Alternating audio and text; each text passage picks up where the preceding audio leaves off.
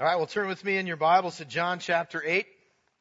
Going to continue our sermon series looking at the I am sayings of Jesus in the Gospel of John. I believe it's on page 1137 if you're using one of the Bibles that we have underneath the chair in front of you. And if you're looking for the kids' word, it's light today. If you don't know what that means, we have a number of families who have their children listen for the number of times I say a certain word in the sermon, and it helps them learn to pay attention and things like that. So that's what the kids' word, if you've ever wondered what that is. Hear now God's holy, true, and life-giving word. John chapter 8, starting in verse 12. Again, Jesus spoke to them, saying, I am the light of the world. Whoever follows me will not walk in darkness, but will have the light of life.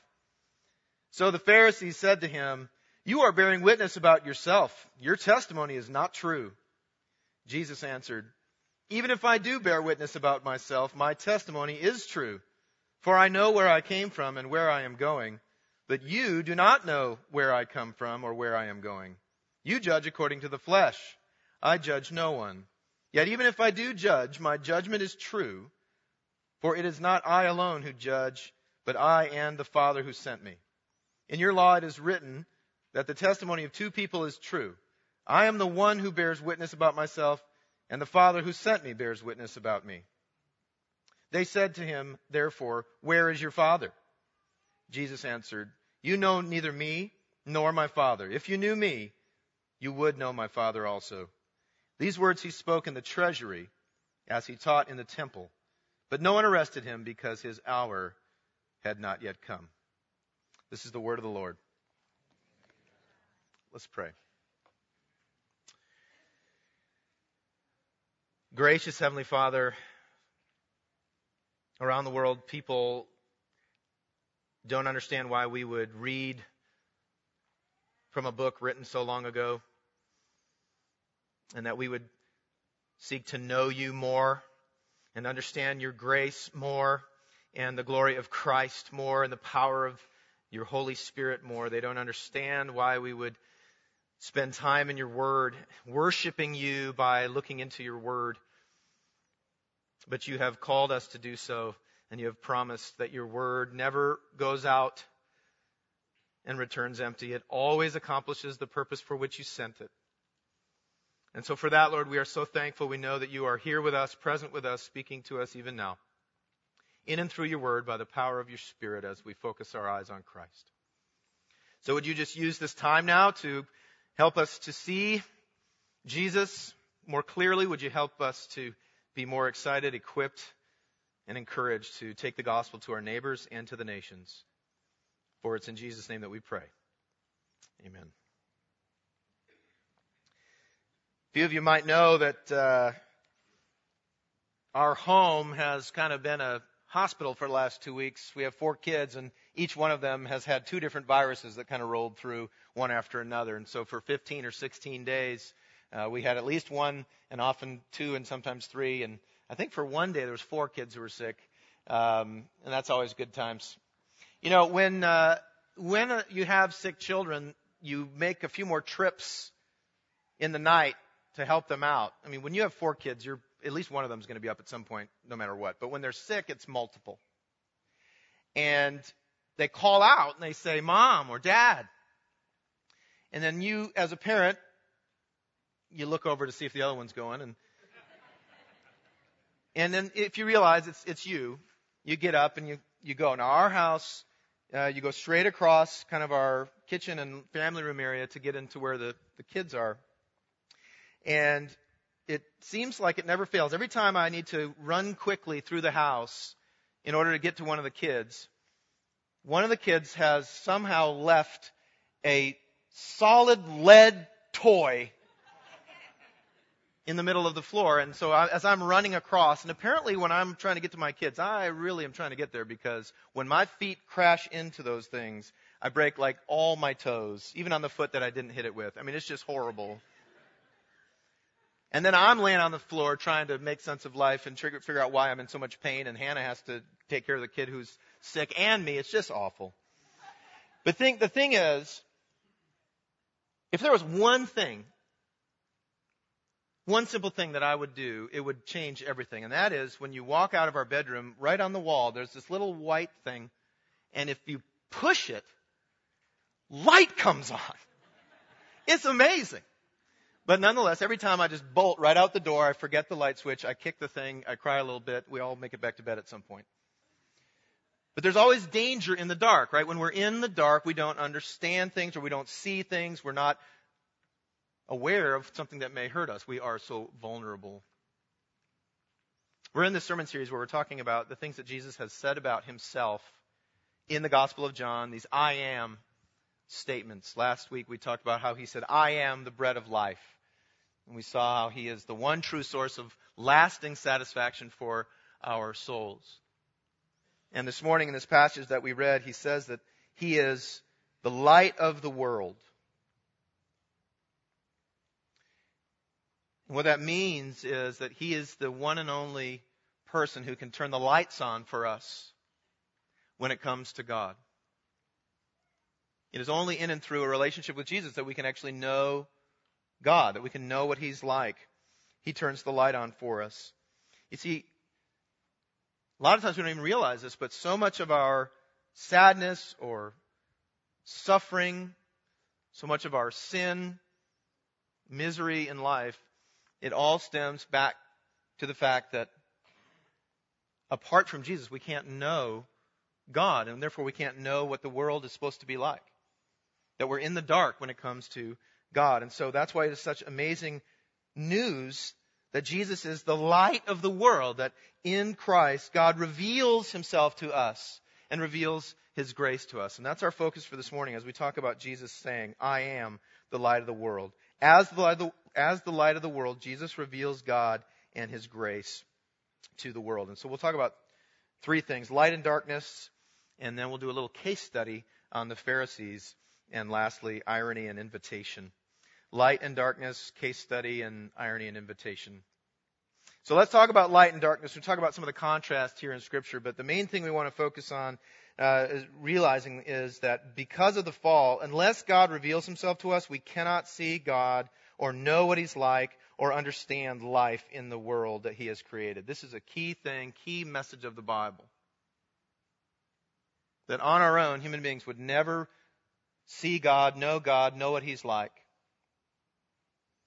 And Jesus is God revealed. Let's look at verse 12. Jesus says to them, I am the light of the world. Whoever follows me will not walk in darkness, but will have the light of life. And there's that contrast between light and dark. And actually, what's really amazing is the contrast of light and dark runs all through the Scriptures. It begins at the beginning. If you were to flip to Genesis chapter 1, the first 3 or 4 verses, this is what you would read. In the beginning, God created the heavens and the earth. The earth was without form and void, and darkness was over the face of the deep, and the Spirit of God was hovering over the face of the waters. And verse 3, God said, let there be light, and there was light. In verse 4, it says, God saw that light was good. He saw that the light was good, and God separated the light from the darkness and called the light day and called the darkness night, and there was evening and there was morning the first day. So even in the very beginning of creation, of God's creation, you see this separation of light and dark. And God doesn't say anything about darkness, but he does say something about light. It's good. And then all through the Scriptures, we see things that are associated with God, aligned with his purposes, referred to as light. His wisdom, his truth, his salvation, and many other things. And then all through the Scriptures you see things that are opposed to God, metaphorically referred to as darkness. And so this theme runs all the way through, light and dark. And that God is a God who speaks light into darkness. And where did the darkness come from? In Genesis 3, most of us are familiar with that, when Adam and Eve were tempted by the devil to disobey God, to trust in the words of the devil instead of the words of our God and Father. And they obeyed the devil. They disobeyed God. They sinned. And in the process, they not only plunged the world into sin and misery, but the lights went out when it comes to humanity and God. And humanity from that point on, except for when God revealed himself to people, humanity is completely in the dark about God. So what Satan did in tempting Adam and Eve to sin was really closed their eyes. When they did that, the lights went out. In fact, in 2 Corinthians 4, verse 4, Paul says, the God of this world, and he's talking about Satan, there's a little g there. He says, the God of this world has blinded the minds of unbelievers to keep them from seeing the light of the gospel of the glory of Christ, who is the image of God. And so what he's referring to there is that's what happened in the garden, that humanity was suddenly blinded and unable to see who God is, what God is like, to know anything about him, except that he exists and that he created the world. This is why there's so many thousands of religions all over the world. Human beings have this longing inside to know that there's something. So they chase after things and they make things up and they create wooden things or metal things and they bow down to them, or they choose other things to worship. We know there's something else out there, but we're actually blind to the reality that God is the only one who can help us.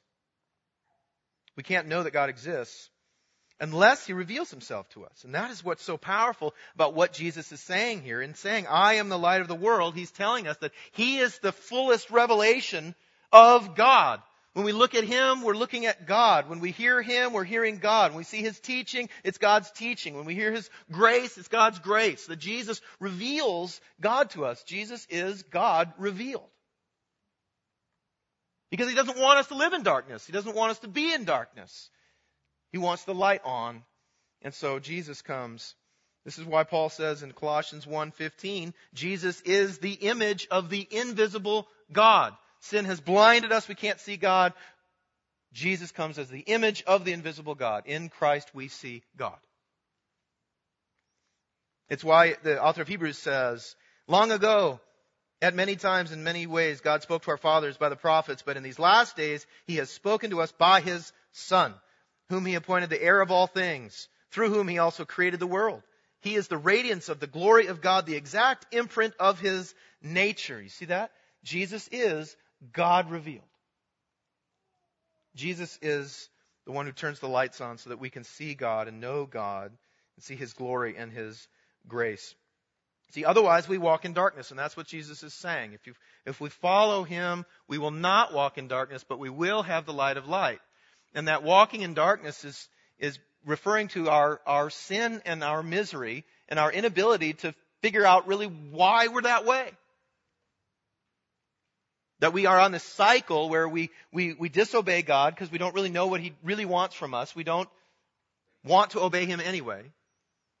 Yet we want something, so we're looking for some things, and we fall into sin, and you get into this cycle where we're searching, but we fail, and we're searching, but we fail, and there's just no joy, and so we need light. And that's why Jesus says that if we do follow him, then we're following the one who reveals God most fully to us, and therefore we will have the light of life. Jesus turns the lights on so that we can see who God is, what God is like. And the only way out of the darkness is if he leads us out of the darkness. So let's think about, the effects of the fall are really comprehensive. The fall affects everything about us. Everything about us has been damaged by sin. The way we think, the way we feel, the things we do, our behavior, experiences. We have to understand that the blindness, the darkness is very, very pervasive. And one of the things in Scripture, theologically, we talk about the noetic effects of the fall or of sin, and that is that we even our thinking, we can think and we can reason, but when it comes to God, the lights are out. All human beings. Think about this. Psalm 82:5 says, they have neither knowledge nor understanding. They walk about in darkness. There's the theme of darkness connected to our broken knowledge and inability to know God, our blindness. Romans 1:21, Paul says, for although they knew God, they did not honor him as God nor give thanks to him, but they became futile in their thinking and their foolish hearts were darkened. And he's really referring to humanity in general. This is what happened when Adam and Eve sinned. Humanity became futile in our thinking. Again, that doesn't mean we can't think. So, we can do math, we can do science, we can think, but when it comes to God, the lights are out. We cannot know him unless he reveals himself to us. Our hearts are darkened. And so this is what has happened in the garden. It has left humanity blind to the truth, blind to the reality of who God is and what he is like. And we spend our lives chasing things that we hope will be light, and they are not. So let's do a case study, because it's very interesting, the next thing that happens in this passage. So keep your Bibles open. We're going to walk through verses 13 through 19 and just see what Jesus points out as the fundamental problem with the Pharisees. That's what you want to try to ask yourself as you look at these verses. What is the primary reason the Pharisees had a problem with Jesus? Okay, let's take a look. He's talking to the Pharisees, just so in case you're unfamiliar with that term. The Pharisees were some religious leaders. They were Jewish religious leaders. And one of the big differences between some of the religious leaders today or the Pharisees is the Pharisees did believe in the inspiration of Scripture like we do, the sovereignty of God like we do, the afterlife like we do. And they believed in the Bible, which was at that point the Old Testament. But they also held their oral tradition. So their interpretations were, in their minds, infallible as well, like on equal par with the Scriptures. That's part of the issue here. But he's talking to these Pharisees. These guys are experts. They know the Old Testament. And as far as they know, they are the light. And so Jesus says, I am the light of the world.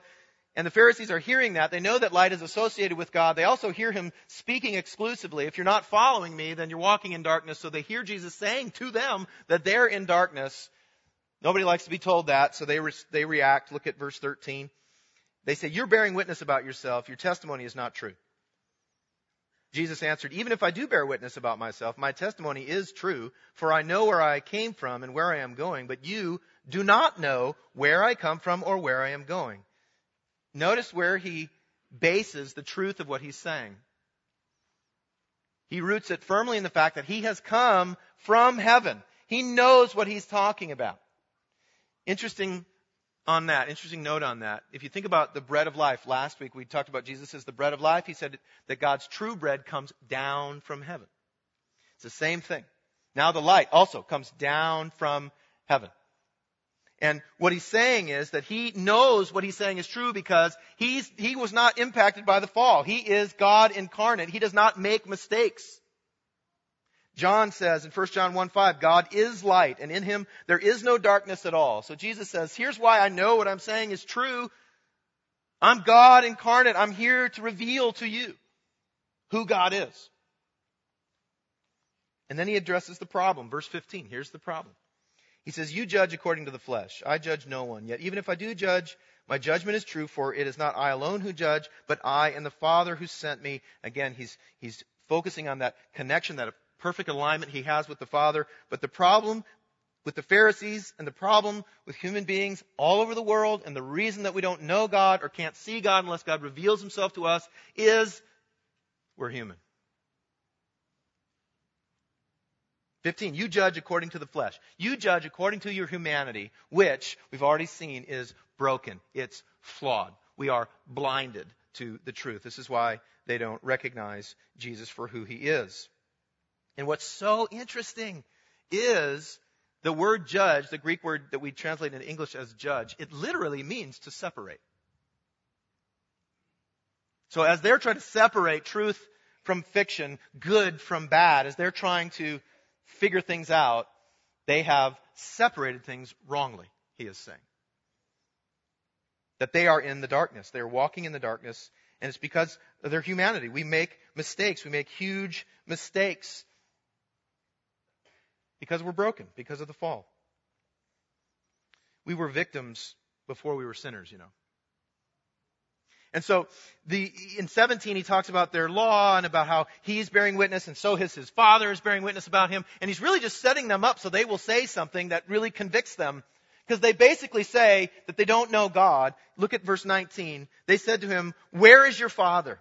And Jesus answered, you know neither me nor my Father. If you knew me, you would know my Father also. And so Jesus stands there with his perfect, flawless, unhindered by sin, perfect knowledge, and he tells them who he is. He's the light of the world, but they don't recognize it. And it's not because he's not the light of the world. It's not because he's not the Son of God. It's because they have made their own God in their own image. And so they don't recognize the true God or the Son of God. So this is very, very condemning. They're saying, we don't know God. When they say, where is your Father? They're saying, we don't know God. They're blind. And now a few verses later, he tells them, look, if you got your Bible open, you look at verse 21 or 24, and he says, look, unless you follow me, you're going to die in your sin. All of the sins that we've committed, we have to pay for those unless we follow Jesus, and he delivers us from them. But they are blind, and it's because they're human. They're operating without critical information because they can't see it. This is what the fall has done to humanity. We can't see the critical information. When you try to make a judgment on something, whether something's true or false or good or bad or ugly or beautiful, when you are missing critical information, you're going to make the wrong judgment. Just ask Kenny Waters. You know who Kenny Waters is? You know who Betty Ann Waters is? Years ago, a young woman named Betty Ann Waters, when she was 29 years old, her brother Kenny was convicted of murder in Massachusetts.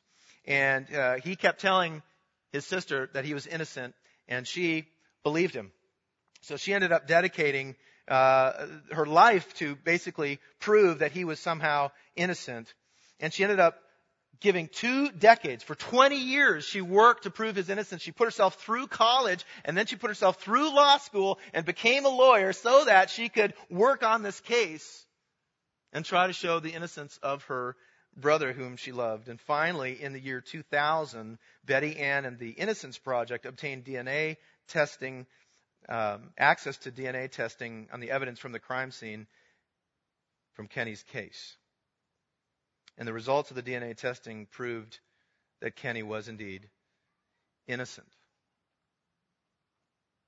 And he had spent 20 years incarcerated for a murder he didn't commit. The judge and the jury make a judgment about him. And even though there is evidence out there of his innocence, conclusive evidence of his innocence, they can't see it. They don't even know about it. And therefore, they make a horrible, terrible judgment because of their limitedness. And the reality is, because of the fall, you and I, everyone on the planet, when it comes to God, when we think about God, we are missing critical information because we're blind to who God is and what He's like, and therefore, we make judgments that are completely wrong. And it leaves us in our sin. It leaves us in darkness. And unless something happens, unless something comes, unless God comes to us and opens our eyes, we will remain in darkness. We will die in our sins. We will spend eternity in darkness. And that's why it is so beautiful and powerful to hear the news that Jesus is the light of the world. Jesus reveals what we can't see about God to us. And we receive that. We see that when we follow Him, when we trust Him. Jesus is here. He's come to rescue us. He's come to turn the lights on about God so that we can see who God is, see what God is like, see how glorious He is, see how gracious He is, and give our lives to serving Him and receiving His grace and His mercy. It's only through following Jesus that we can experience what Jesus calls the light of life, the true life, life as it was meant to be, life with the lights on about God, life in a beautiful relationship with God that never ends. It's only through Him. Otherwise, we are blinded. He didn't just come to make us smarter, or didn't just come to make us better people.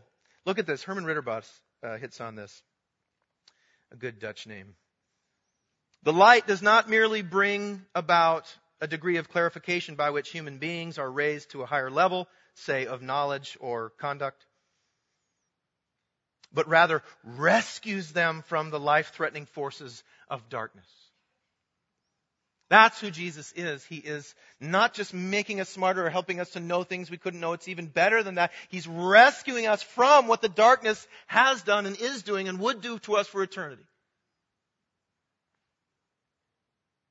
He rescues us. He fixes us because in His light we see light. And we have the light of life as we know Him. And think about this. We talk about all these different ways that we're impacted by the fall, and we only mentioned really one specifically, our knowledge. Well, think about this. In the New Testament, Paul shows us that our knowledge, our ability to understand and know things changes fundamentally when we know Christ.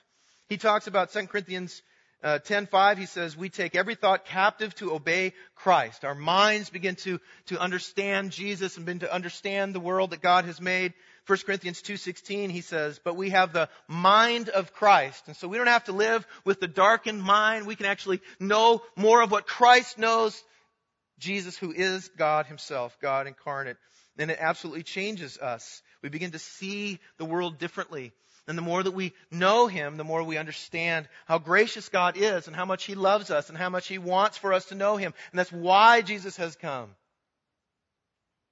Listen to this. I'm going to read a long passage, just a little snippet on the screen. Ephesians 2, 1 through 10. Now listen. There are other ways that the Bible talks about our blindness. Sometimes it talks about our blindness as our deadness, that we're dead to spiritual things. We're dead because of our sin. That's what Paul says.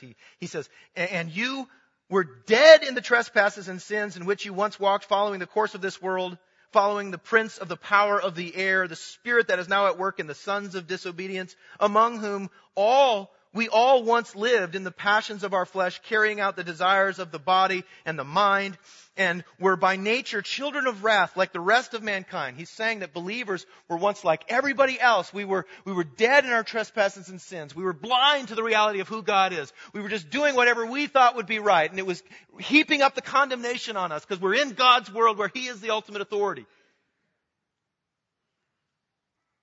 And then two of the best words in the passage, but God. Verse 4, but God, being rich in mercy because of the great love which He has loved us, even when we were dead in our trespasses, made us alive together with Christ. He turned on the lights. He opened our eyes through the work of the Holy Spirit, pointing us to Christ. By grace, He says, you have been saved and raised us up with Him and seated us with Him in the heavenly places in Christ Jesus, so that in the coming age He might show, that is to reveal, the immeasurable riches of His grace and kindness toward us in Christ Jesus. For by grace you have been saved through faith, and this is not of your own doing. It is the gift of God, not a result of works, so that no one may boast. For we are His workmanship, created in Christ Jesus for good works, which God prepared for us beforehand, that we may walk in them. You see it? God opens our eyes in Christ. He liberates us from the darkness of our mind that prevents us from knowing Him. And we get to see that He is merciful, that He saves us by grace through faith in Christ. And that's why faith is so essential. It matters. That's why faith should be the most important aspect of our relationship with Jesus, is that we believe Him, that we trust Him, that we follow Him. Because as we follow Him, Jesus is saying, then we have the light of life. Why? Because John says in John 1 verse 4, in Him, in Christ, was life, and the life was the light of men. It is as we follow Jesus and know Jesus that He continues to reveal more about Himself, more about God to us, more about His mercy, more about His grace. That the whole Bible, all the Scriptures are about Him. Because it is through Him that He is the light of the world. It's through Him that we know God. And so following is key. And it's not just agreeing, okay, you're the Son of God. It's really following. There is an action. That's not how we're saved. We're saved by grace through faith. But if we believe, we will follow. Jesus uses that word intentionally. Follow.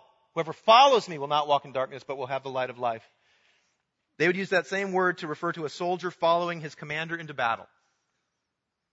Back then, they would use the word also to refer to a servant tending to his master. They would use that same word to refer to someone who accepts the judgment of wise counsel. They would use that same word to refer to a person who's following the laws of the land. We use it here too.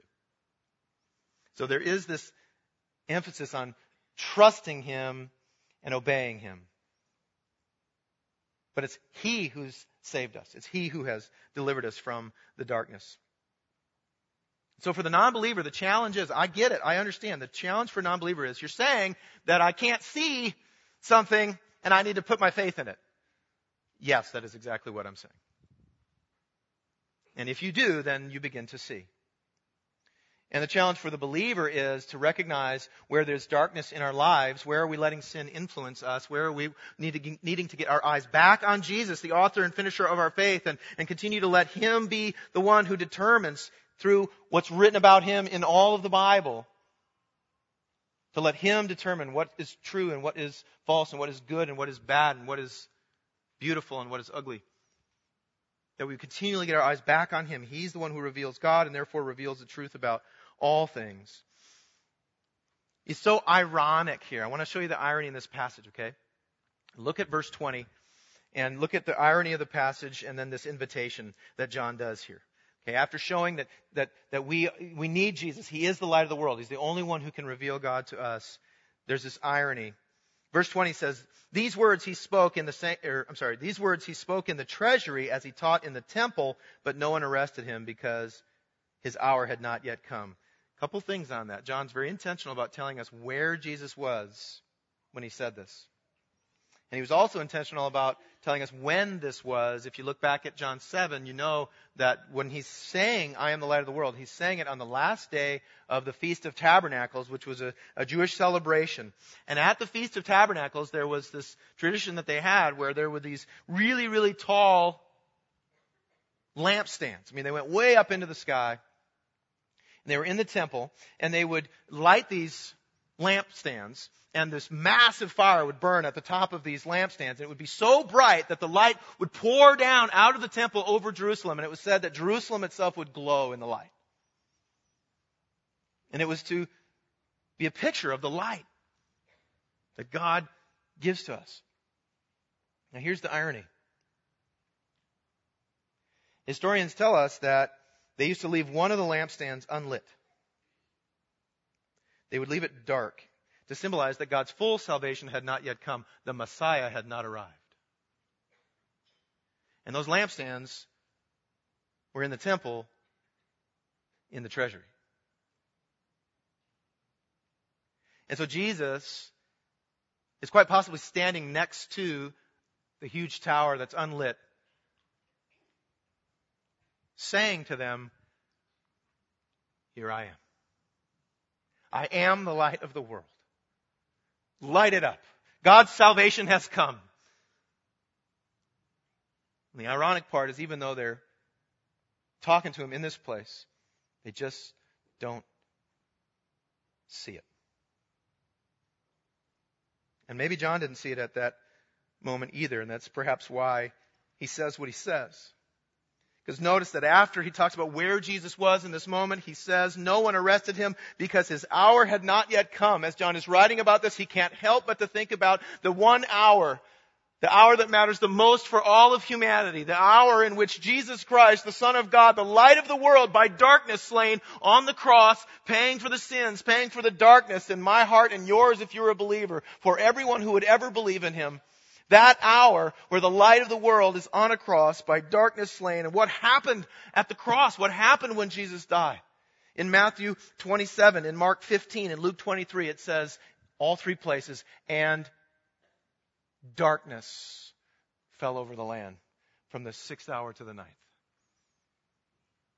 And that is the picture. That is what was happening to Jesus. The light of the world was taking the darkness of his people onto his back so that God the Father could pour out his wrath for our sins on him instead of upon you and me.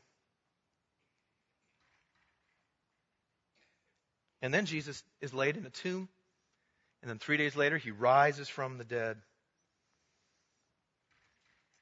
And we know that John is exactly right when he begins his gospel at John 1 verse 5, says, the light shines in the darkness and the darkness has not overcome it.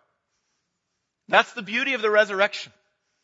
That he's risen from the dead, proving that what he's done has paid our debt and that he really is the light of the world and that through him we really do know God. And the more we know him, the more we know the Father. And the more we know what Jesus is like, the more we know what God is like, because he and the Father are one together with the Holy Spirit. And if that isn't good enough, he also promises us eternal life, because that promise of whoever follows me will not walk in darkness, but have the light of life that continues on for eternity. Except there's a difference. You see, in the beginning, God created and He separated the light from the dark. And then you've got a whole Bible about the continual separation between the light and the dark, all centering on the light being Jesus Christ. And then at the end, there's one thing missing in the new heavens and new earth. We will never see it again. Do you know what it is? Darkness. Revelation 21 verse 22 talking about the new heavens and new earth where Jesus is leading us now like the light led the Israelites in the wilderness. And here's where we get to. He says, I saw no temple in the city, for its temple is the Lord God Almighty and the Lamb. And the city has no need of sun or moon to shine on it, for the glory of the Lord, it gives light. And its lamp is the Lamb. He's the light of the world now. He's the light of the new heavens and new earth forever. Revelation 22:3, no longer will there be anything accursed, but the throne of God and the Lamb will be in it. That's in the new heavens and new earth, and His servants will worship Him, and they will see His face, and His name will be on their foreheads, and night will be no more. They will need no light of lamp or sun, for the Lord God will be their light, and they will reign forever.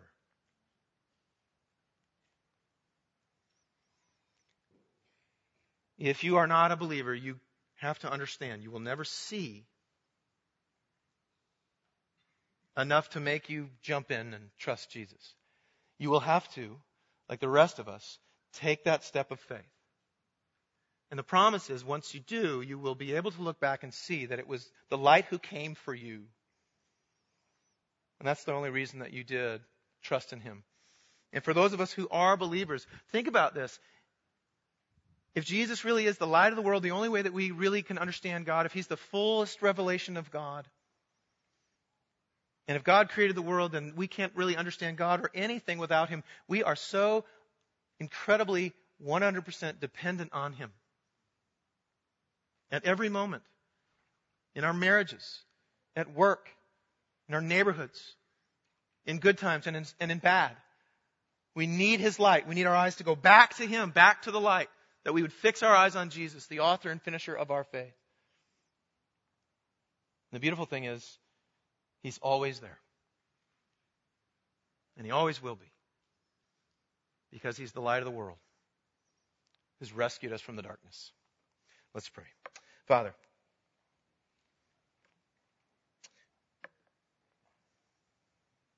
Your grace and Your mercy are so